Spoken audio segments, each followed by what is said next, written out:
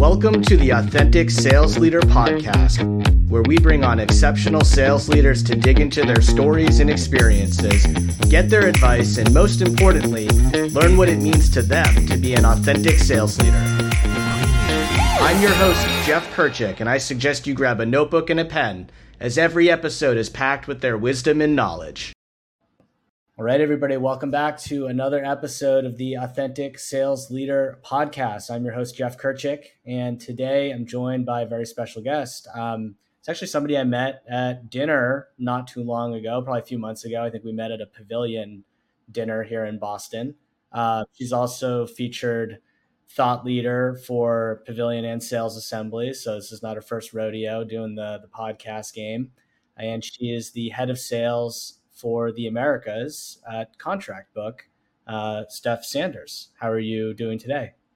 Hey everyone, I'm good. And Jeff left out the best part of how we know each other. I recently did the Pavilion Rising Exec program, and he was my cohort leader. So we got to spend 12 weeks together doing those sessions too, which was really fun. Nice. Yeah. And I didn't tank it bad enough that you didn't want to come on and talk to me here. So that's good. Well, thank you so much. Let's start just by, learning a little bit about you and what you do. Tell us a little bit about you and your role, your background coming into sales, what ContractBook's all about. Give us kind of the rundown and all that. Yeah, well, I'll try not to make it like a reading of a resume or anything, but I've been in sales my entire career. I graduated from college in 2009, so not necessarily the best economy, when it comes to a first job out of school, but had been told over and over, hey, you should be in sales, you should be in sales. I guess I have that type of personality. I don't know. My first job out of school, though, I went to work for a company that was basically started as an outsourced biz dev function for teams, dating myself, but this was back before everyone had, their own internal BDR teams and functions. And so I took the job really as a chance to just learn. Knew I'd be working with a lot of different companies and a lot of different industries and that kind of thing, and figured I'd try out the sales thing for a little bit and then go figure out, where I wanted to go and specialize when I grew up, quote, quote. I was really fortunate that while I was there, I spent about 4.5, 5 years there. We spun off a whole sales training and consulting side of the business, and primarily we're working with, up and coming software tech companies. And so really just kind of fell in love with the sales process and sales training and methodology side of it all, and realized it wasn't necessarily what you were selling, but kind of how you were thinking about the whole all of the different parts of the puzzle that made it fun. And so ever since then have been at different software tech companies leading sales teams. Spent couple years on more of the biz dev and sales dev side of things, and the past 5-6 years managing full cycle teams and reps, but really just focused on more startup scale up size organizations going through that hyper growth mode, and helping build out teams and strategies and processes. And I've been at ContractBook for about the past 2 years. So we are a Danish-based company, which is really cool. And I got the chance to come on board and help build up the North American team and North American market here. And so at this point, that's what I'm focused on is managing the revenue function for North America, helping us continue to scale and go to market here. And it almost feels at times, like a little bit of a startup within a startup. But I've learned a lot, and it's been a good run so far. Awesome. Well, you mentioned just now company's Danish company, and you're obviously tasked with building the go-to-market here in the United States. I think we see that a lot. European companies, sometimes Israeli companies, wanting to come to really globally, right? It could be anywhere, but they come to the U.S. and they want to create a presence here. They find someone like you to go and do that. But I would imagine that there's some pros and cons to that, some things that make that fun and exciting, and also things that could make it challenging. What are those things? What has your experience been? Yeah, and this is actually my second go around at the whole, European company coming to the US. I worked for a German-based company a couple years back doing the same, and definitely differences, definitely some pros, some cons, some challenges. I'd say, for me, I think that there's a little bit of security in it though when you have a company that's a little bit more established and has kind of figured it out, in terms of at least a go to market and a playbook and stuff like that for their home region.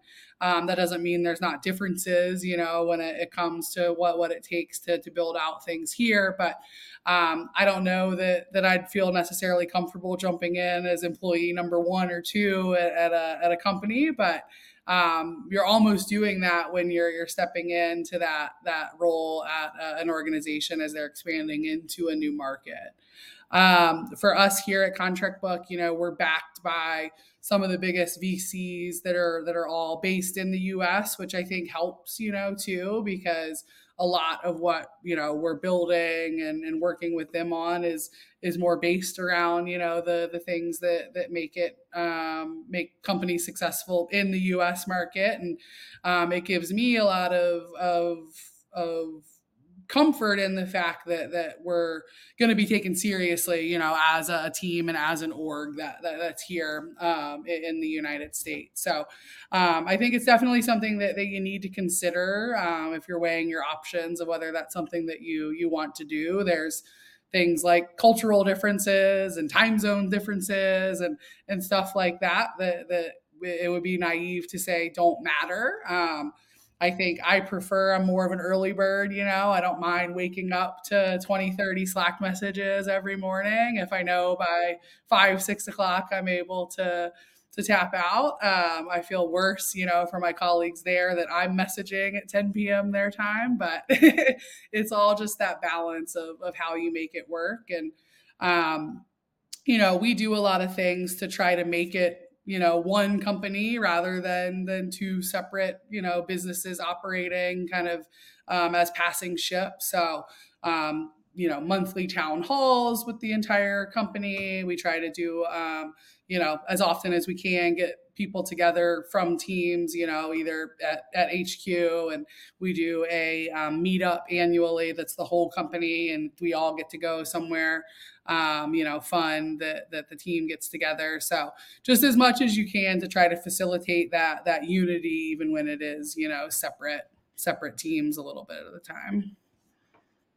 Makes sense. And I would imagine, one of your mandates, when you're hired into this type of role where it's an international company, saying, "Hey, Steph, we need you to come in and build out the team in the United States." Your first thought is, well, I got to go find good people that are going to help me do this, and find AEs and so on. And so question is, like, what do you look for when you're hiring, especially for like this type of role? Um, yeah, tell us a little bit about that. Like, what are your thoughts around how you go out and find the right people? What are the attributes you're looking for? What are like some of the key questions that you're asking to make sure that you're putting together the right team? Yeah, I think for any sales leader, that's probably the most important part of a job, is being able to hire and build a good team and make sure that you can get them up and running as quickly and efficiently as possible. For a startup, I think it takes a certain type of individual that wants to take on the challenges of something like this. We're also a remote first company, so it's not something where me or a manager is going to be in the office working with them all day every day to get them up and running. And so you really need to dig in a lot on just that, like, how hungry are they? Do they have that grit that it's going to take to really strive in an environment like that? And especially, if you're looking at even like a BDR role or a more junior AE type position where there's not going to be a ton of previous work experience to base these decisions off of. It's like, what are the stories that they can tell you about the things that they've done during school or on the side that they've really committed themselves to, so that you can kind of lean in on how hungry they are and how much they're going to want, to be successful and work hard and things like that. I think other important things to try to measure is going to be, how coachable are they? Are they going to be someone who fits in and plays well with the other members of the team? Usually the most successful teams that I've managed in the past have been a pretty eclectic bunch of people, not coming from similar backgrounds or similar levels of experience, but that almost gives them the ability to learn from each other and work together in a way that if, we were hiring for one specific type of profile that we would be missing. And so, questions that I try to always include and ask are going to be more, situational, behavioral type questions, like tell me stories about this, give me an example of this. Like, I feel like it's so easy for people to know kind of the right answer that you're looking for, but the more that you kind of peel back the layers, you really get to understand, if it is something that they've done or is something that they've experienced versus, telling the story that they feel like a hiring manager wants to hear.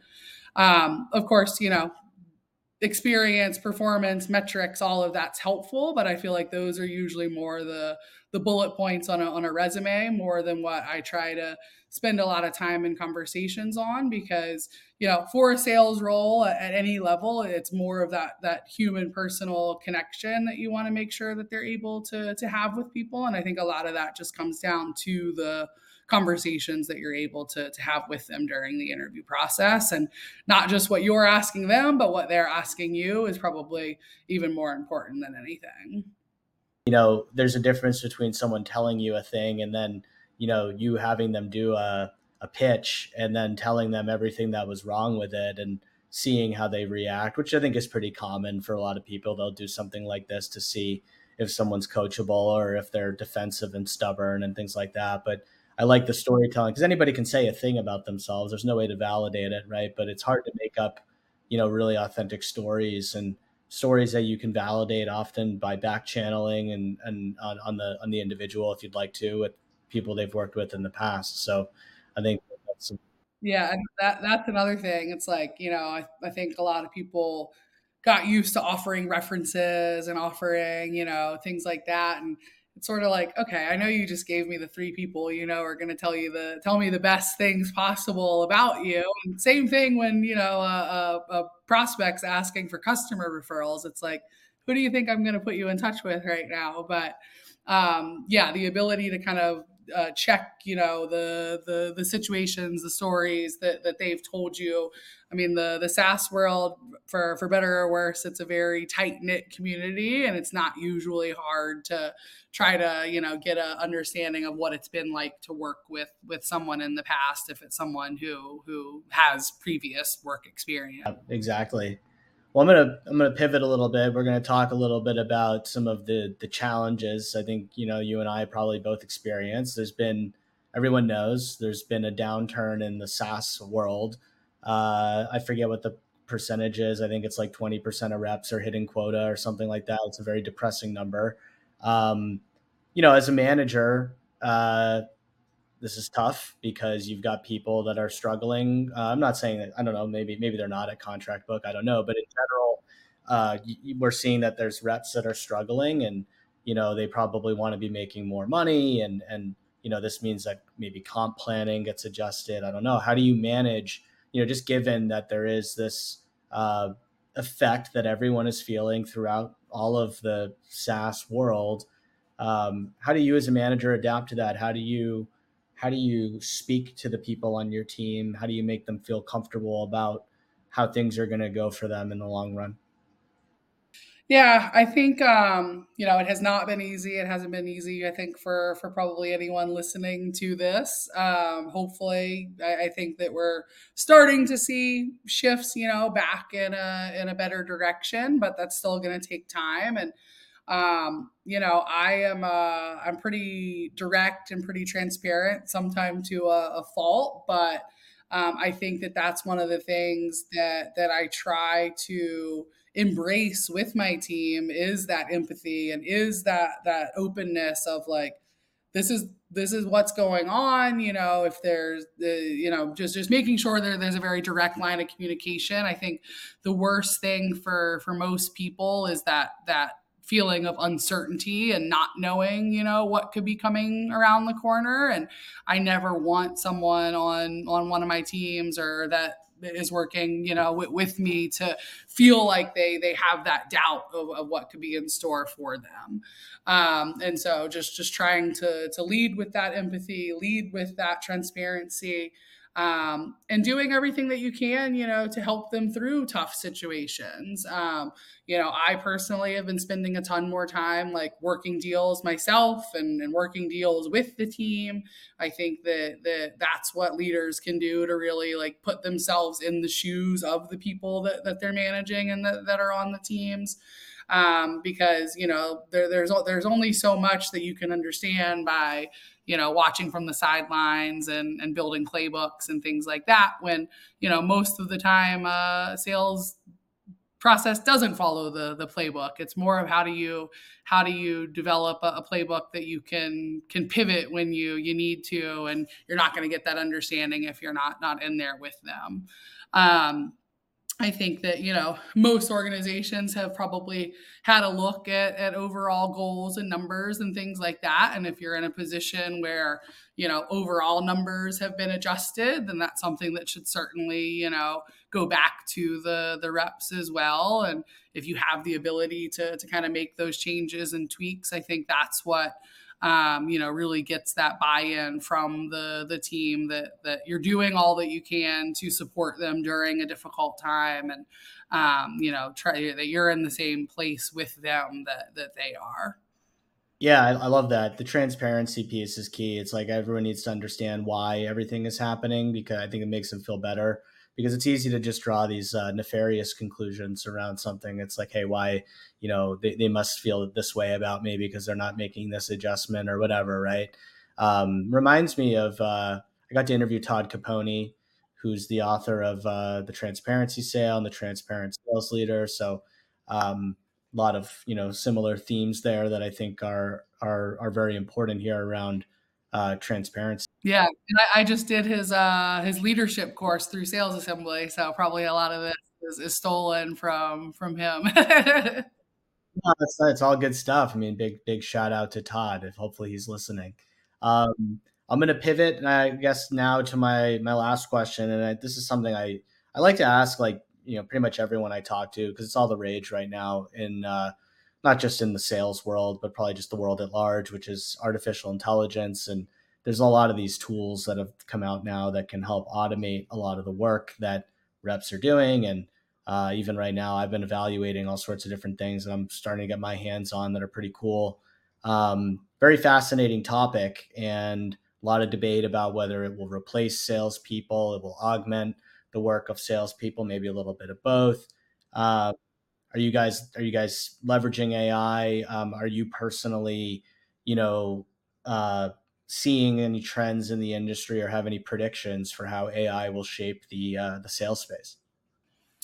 I think it's going to be, one of those things that if you don't embrace it, if you don't experiment with it, if you don't try it, you're probably going to be left somewhat behind. But at the same time, I'm not in the camp that I see this, replacing every BDR out there and replacing, AEs for the sales process, because there's still, it's missing that human element, which is the biggest piece. And we've been experimenting with things like list building and prospecting research and stuff like that. And I think that there's a lot that it's going to be able to do to help support these roles, but it's nothing that's ever going to wipe them away. And the reps that are the ones that are smart about it and ways to improve their process are the ones that are going to start to stand out from their peers who aren't using it or against it or things like that. There's a lot out there that you see, that's showing like comparisons of before versus after with through AI and predicting, how this tweak would change, this messaging and that kind of thing. And, I think the more that you try it and experiment and see, what does make the difference for you and your team and your process, the better off you're going to be. But that's also, just like any of these other tools that are continuously coming out. And, what I think my kind of fear with the whole AI movement is that it'll become something like a lot of the other sales engagement tools out there, where as soon as, people start seeing success with it in some way, then everyone starts to replicate the exact same thing that puts us in, challenges that we've seen with prospecting and outbound and sales in general over the past couple of years. And so just like, anything with outbound and sales today, it's going to be the people who use it in a creative way that kind of differentiate themselves from the herd otherwise. Makes sense. Yeah. It's a very measured take. I appreciate it. Like, let's not like overreact, but at the same time, if you're doing nothing, you're probably going to be left in the dust. And I think I agree with that. I think there's a lot of great applications. There's a lot of potential to commoditize outreach, like you said, and which means that you'll need to find other ways to stand out from the crowd. So it actually could create an opportunity for people that are thinking about it. What's the coolest thing that you've done with it so far? Well, so I'm playing around with tools right now that are automating intent signals, actually. So for example, if if a certain prospect of mine has a job posting that mentions an initiative that we could play a role in, and it might mention who that job funnels up to, it's a great signal for me that maybe I should be reaching out to that person right now, right? So I think there's some interesting things about data that can be surfaced. Niche type of data, not like not like firmographic data, like how big is this company or what software do they use, but more specifically like what are they trying to solve. And a lot of times you'll find that either in an earnings call or a job posting. It's not it's, I guess you could think of it as like alternative data, right? Like triggers for action. Good stuff. Yeah, I gotta plug my friends at Humantic, since they're the ones who sponsor the podcast. They do a great job of giving that intel about the buyer, personality data, basically, so that you can tune your message in a great way. So obviously one of my favorite tools that's out there, goes without saying. But Steph, thank you so much. Really appreciate the opportunity to chat with you. You're doing some great things, and I appreciate you taking the time to talk to us. Yeah, of course. Great. Always fun to chat. And if anyone wants to connect, I'm just Steph Sanders on LinkedIn. Thanks for tuning in to another episode of the Authentic Sales Leader Podcast. If you enjoyed the show, the best way to share your gratitude is to share the show with a friend or to drop us a review on your favorite podcast app. Until next time, keep it authentic.